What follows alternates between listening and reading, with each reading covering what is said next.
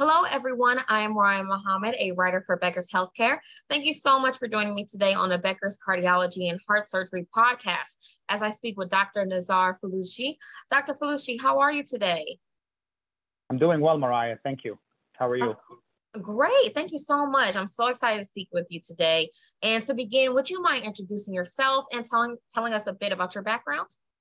Yeah, so I'm Nazar Faluji. I'm an interventional cardiologist. I serve as the System Physician Vice President for the National Cardiovascular Service Line for Common Spirit Health, and I am the Medical Director for the Structural Heart Program at CHI St. Joseph Hospital in Lexington, Kentucky. And I've been in practice for about 15 years. Wonderful. Thank you so much for sharing that information with me. And to really begin the podcast, the first thing I want to ask you is, what are the top three biggest issues in cardiology today?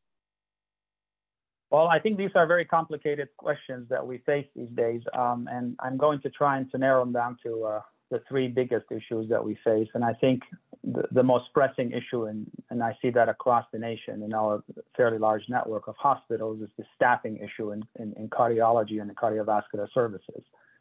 We have had some challenges in various facilities across the various states that we serve in having nursing staff and or technicians in our cath labs and ORs and hybrid suites. And this continues to be a very big challenge for us. And I think it is a challenge for all health systems today.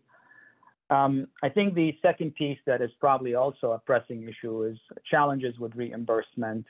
This continues to be a pressing issue for the system and for other systems. And it's related to various aspects of the way reimbursement takes place. It affects physicians. We've seen recently some push for more CMS cuts and, for instance, cardiac ablation, which has created a lot of anxiety for our colleagues in the electrophysiology field. There is ongoing challenges with some of the private payers around approval and reimbursements regarding some of the procedures that we do. So that's another piece. The margin is really thin, and we operate with very costly field with highly sophisticated workforce and with ongoing shortages of that workforce. And I guess the other piece that adds to the complexity of delivering cardiovascular care is the cost of supplies and the cost of technology and the continued pressure for major health system with regard to capital acquisition, speaking of cath labs, CAT scans, echo machines, and what have you.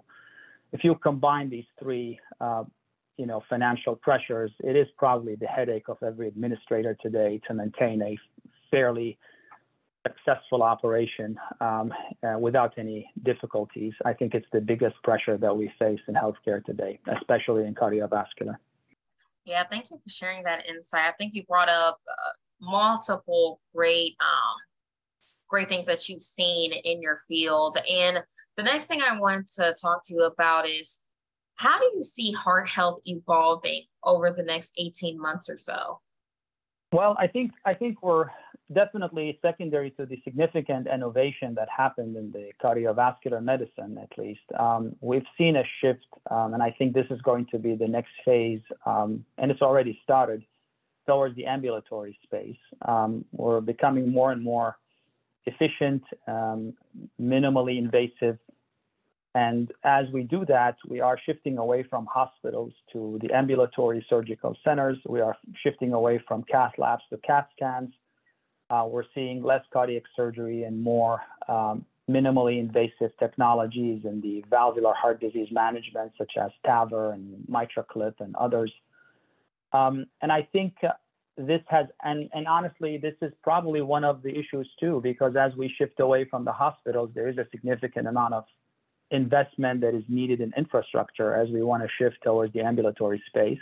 This is going to be costly, but it is exciting and it's good for the patient in the sense that we're moving away from aggressive and very invasive towards minimally invasive and more effective and efficient methodologies in managing patients' cardiovascular ailments. I do think there is another push for more integrated way in approaching the cardiac patients. societies and professional societies and guidelines and are being released, and white papers are being published to focus on population health and the elimination of cardiovascular risks, or at least controlling and mitigating that risk. And this is going to continue to evolve, I think, not necessarily over the next 18 months, but perhaps over the next 3 to 5 years. And, you know, the emergence of methodologies of looking at disease with precision medicine. So you're looking at genetic and looking at other ways to trying to modify the risk way before the illness, the clinical disease had emerged. So I think this is the exciting part of cardiovascular care. It's unfortunately come with an expensive price tag. Every one of these propositions is costly, and it's going to be very challenging, but obviously it serves our patients, and that's what matters. Absolutely. Thank you so much for sharing that. And before I let you go today, there is one thing that I still want to ask you, and it's what are you excited about today? And also, what is making you nervous in your field? Well, so I am a structuralist. That's something that I've witnessed I started my career as an interventional cardiologist, and I was working mostly adding to my innovation and my skills anyways through the innovation in the peripheral vascular arena. And then suddenly came the plethora of structural procedures, and I was fortunate enough to have the opportunity to learn and to practice that. So what excites me is the continued development and new technologies to treat cardiovascular patients with minimally invasive, highly sophisticated technologies.